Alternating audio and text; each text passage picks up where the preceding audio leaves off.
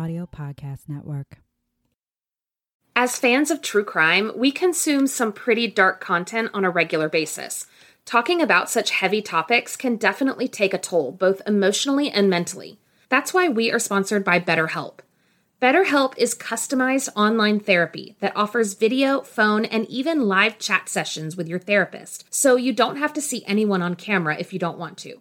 When my anxiety gets bad or when I just feel overwhelmed by life, it's really nice to have someone to talk to. BetterHelp has over 20,000 therapists with a broad range of expertise that can give you access to help that might not be available in your area. You just fill out a questionnaire to help assess your specific needs, and then you get matched with a therapist in under 48 hours.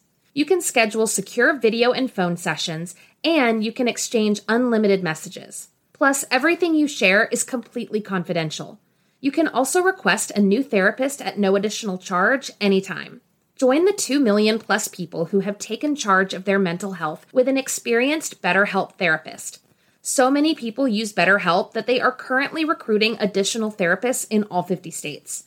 Get 10% off your first month at betterhelp.com/bitesized. That's betterhelp.com/bitesized. Welcome to the True Crime Podcast you can binge on your lunch break. My name is Joy. I am a school librarian, obsessive researcher, and lifelong true crime nerd. Each week, I'll be bringing you a new case to dissect. We'll focus on the facts, giving exposure to some of the lesser-known stories in the true crime world. You never know what you might learn. This is Bite-Sized Crime.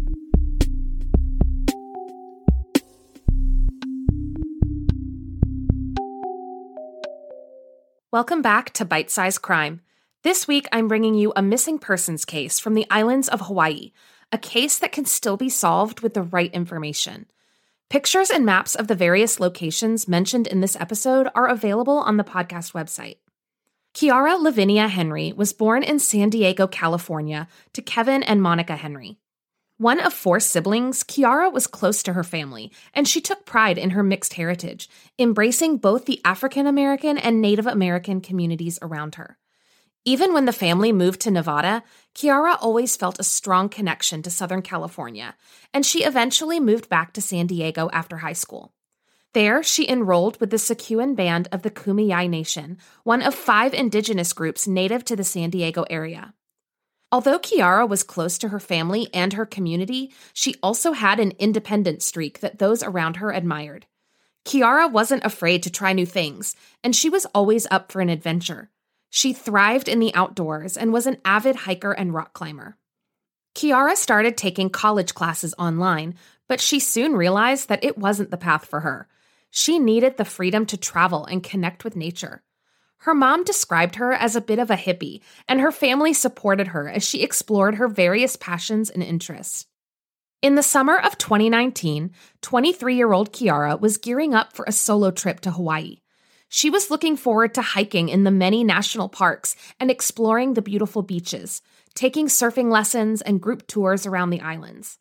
Her plan was to start on the island of Oahu and stay for a few days, then decide where she wanted to go from there. She didn't really have a set itinerary, but that was par for the course with Khiara. She would know what she wanted to do when she got there. On July 11th, 2019, Khiara flew from San Diego to Honolulu.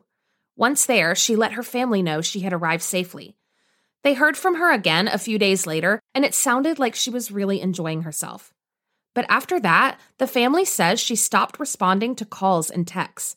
They had noticed that her usually blue iPhone messages had turned green since arriving in Hawaii, an indication that she may have had poor phone reception on the island. The family figured she would call again when she had a better connection. But Khiara didn't call. In fact, it would be over 2 weeks before the family heard anything, and what they did hear was shocking. Khiara's belongings had been found in an abandoned car on the island of Maui. Khiara's sister Thea immediately called the Maui Police Department and reported Khiara missing. Then, the family booked their own flights to Hawaii to begin the search. The timeline of Khiara's movements during her time in Hawaii is mysterious, mainly due to how straightforward it is. There doesn't seem to be any one moment that things went wrong. On July 11th, Khiara flew into Honolulu and checked herself into a hotel.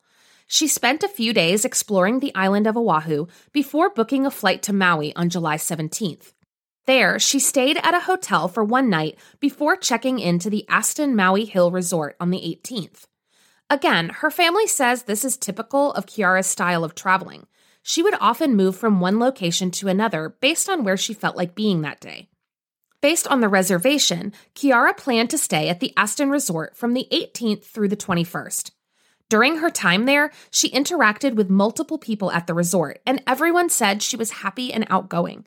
Staff members recalled how friendly she was, and she seemed to be enjoying her vacation. Khiara also booked several group tours.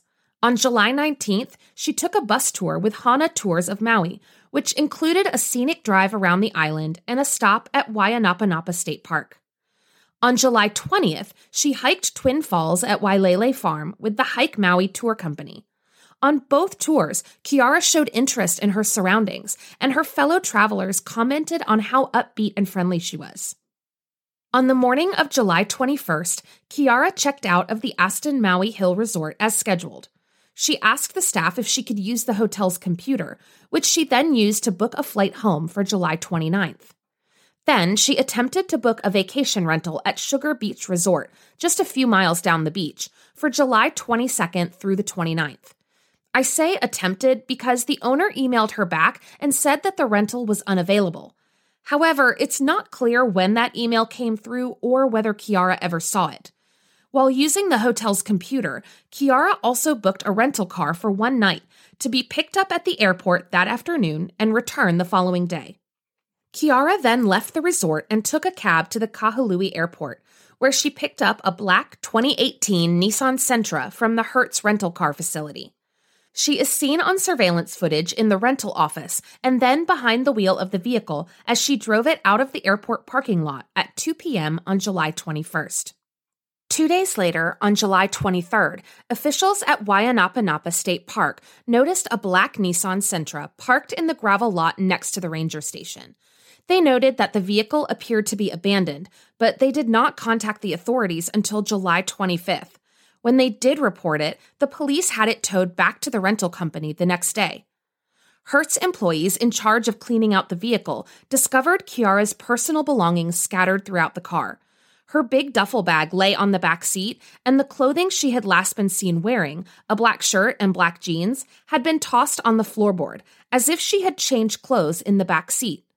Her shoes and socks were found on the floorboard in the front, and tucked inside the center console, Khiara's driver's license and credit card lay undisturbed. Conspicuously missing were Khiara's cell phone, the black backpack she had been seen wearing, and the keys to the rental car. At this point, Khiara hadn't been seen for 5 days. According to the family, it was an employee at Hertz who first reached out to them, letting them know that Khiara's belongings had been found inside the abandoned vehicle. At this point, Khiara's sister Thea contacted the police in Maui and filed a missing persons report. On July 28th, the Maui Police Department posted a public plea asking anyone with information about Khiara's disappearance to come forward. Members of the local community volunteered to help search the park, and the family was grateful for the support. In an interview with local news outlet Maui Now, Khiara's father Kevin said, quote, "It definitely humbled us to know that there are a lot of people out there that care about Khiara and that's searching for her. We're so grateful and appreciative of everything, all the support we've gotten." As search teams scoured the island, investigators worked through various scenarios to determine what may have happened to Khiara. In the surveillance footage from the hotel and the rental company, Khiara seemed cheerful, not under duress. She had been alone in the car when she drove it out of the airport. It appeared that Khiara had left on her own accord. The mileage on the rental car reflected the exact distance needed to travel from the Kahului airport to the Waianapanapa State Park. Because of the remote location, there really is only one direct route. Khiara would have made the 2-hour drive via Highway 36 and then Highway 360, the Hana Highway. It's possible that she may have stopped along the way to take in the views, but the mileage shows that she didn't veer from the path. Investigators considered the possibility that Khiara had met up with someone at the park. After all, she had met multiple people during her time on the island, including fellow hikers on the group tours she had taken. Her outgoing nature easily helped her make friends, and she may have arranged to meet someone for a hike. When investigators reached out to those who had gone on the bus tour with Khiara, they said she had shown great interest in Waianapanapa when they had visited on July 19th. It made sense that she would want to go back there. But if detectives made any connection between Khiara and a fellow hiker, they haven't said. Another theory that Khiara's family has brought up is that Khiara met a group of people at the park and left with them. In a video posted to Facebook, her mother Monica said, quote, "She is a spontaneous woman and it would not be unlike her to have a change in plans." Khiara could have intended to spend time at the park alone, then changed her mind and gone off with someone else to a different location. But if that was the case, why would she leave her things behind? She wouldn't be able to get off the island without her ID, and she certainly wouldn't get far without her credit card. Even if she did have her cell phone with her, which we can assume since it wasn't in the rental car, it hasn't been used since she disappeared. And the cell phone itself is a bit of a mystery. Khiara's phone pinged on a tower in Oahu on July 12th, the day after she arrived in Hawaii. According to the family, Khiara called them from her cell on July 13th. After that, there was no activity at all until July 21st, when it made a brief connection to Wi-Fi at the Aston Maui Hill Resort around 11 a.m. It seems strange to me that a single woman on vacation thousands of miles away from her family would completely turn off her phone for a week. I could see not making phone calls if the connection was weak, but the places she was staying had free Wi-Fi. Why wouldn't she take advantage of that? Her family has wondered if perhaps Khiara broke her phone and couldn't use it, but I still think that someone as close to her family as Khiara would have found some way to reach out, even if it was just to use the hotel computer to send an email. Either way, the cell phone seems to be a dead end. Investigators have also explored the possibility that Khiara met with foul play. Perhaps she encountered a stranger on her hike, someone with ill intentions. If she was killed in the park, there would be plenty of places to conceal a body.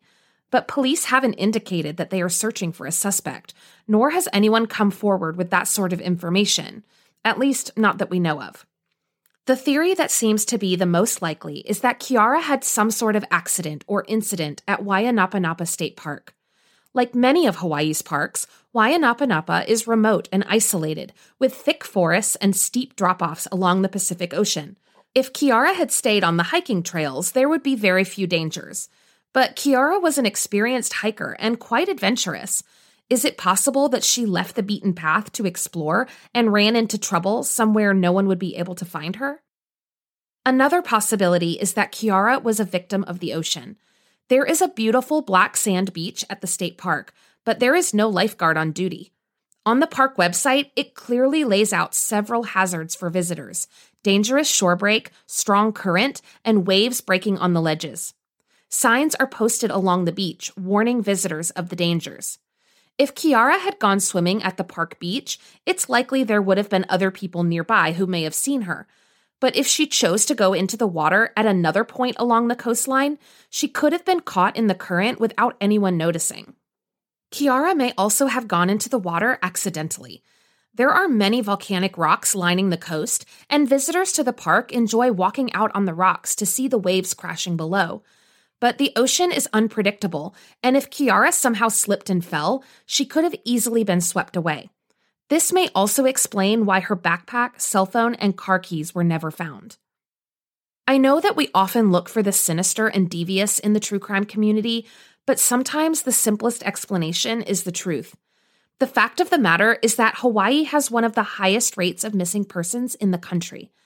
In 2019, Hawaii had over 100 open missing persons cases, a huge number considering the population size, and many of those people went missing in or around Hawaii state parks.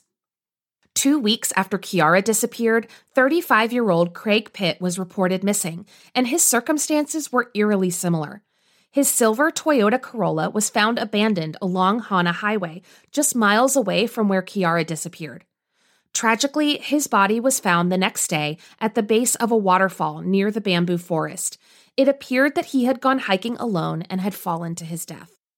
Shortly after that, 27-year-old Kyle Britton vanished in Waipio Valley on the Big Island of Hawaii. He had only planned to take a short hike and was carrying water, some power bars, and his cell phone. He was last seen at an overlook on August 30th around 6 a.m. when he asked a fellow hiker where the bathroom was located. He thanked the hiker and told him to have a good day. Then he vanished.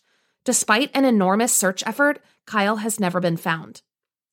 There are stories of missing hikers with happy endings, like the case of Amanda Eller, who was lost in the Makawao Forest Reserve for 17 days before being rescued. But there are still so many cases that end in tragedy.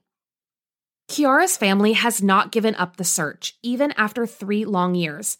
They have offered a $25,000 reward for any information leading to her safe return, and they have hired a private investigator to work the case. They held several rallies on Maui to raise awareness and remind the public that Khiara is still missing. Her sister Thea told Maui Now, quote, "We're hoping to keep her face in people's memory so that they can keep an eye out for her. Without answers, you don't have closure. We'll never stop looking for her until we get answers and we find her." Khiara Henry was 23 years old at the time of her disappearance on July 21st, 2019. She is 5 feet 3 inches tall and weighs approximately 120 pounds. She has brown eyes and brown hair and multiple distinctive tattoos on her upper right arm, praying hands, and a large sunflower. You can see pictures of Khiara and her tattoos on the podcast website. If you have any information about Khiara's disappearance, please contact the Maui Police Department at 808-270-6516 or contact the Family Tip Line at 808-757-5102. In the words of Khiara's mother, Monica, quote, "If anyone knows anything, please say something. Try to keep her in your hearts and minds. She is somebody's daughter and sister. Her whole family would love to have her home." Thank you for listening to Bite-Sized Crime. This episode was written, researched, and edited by me, Joy Scaglione. Theme music is by Arts Guitars. For episode transcripts, pictures, and sources, please visit bitesizedcrimepod.com. You can also follow the podcast on Instagram at bitesizedcrimepod. If you have a suggestion for a case I should cover, please email me at bitesizedcrimepod@gmail.com. And be sure to subscribe and review on Apple Podcasts or wherever you like to listen.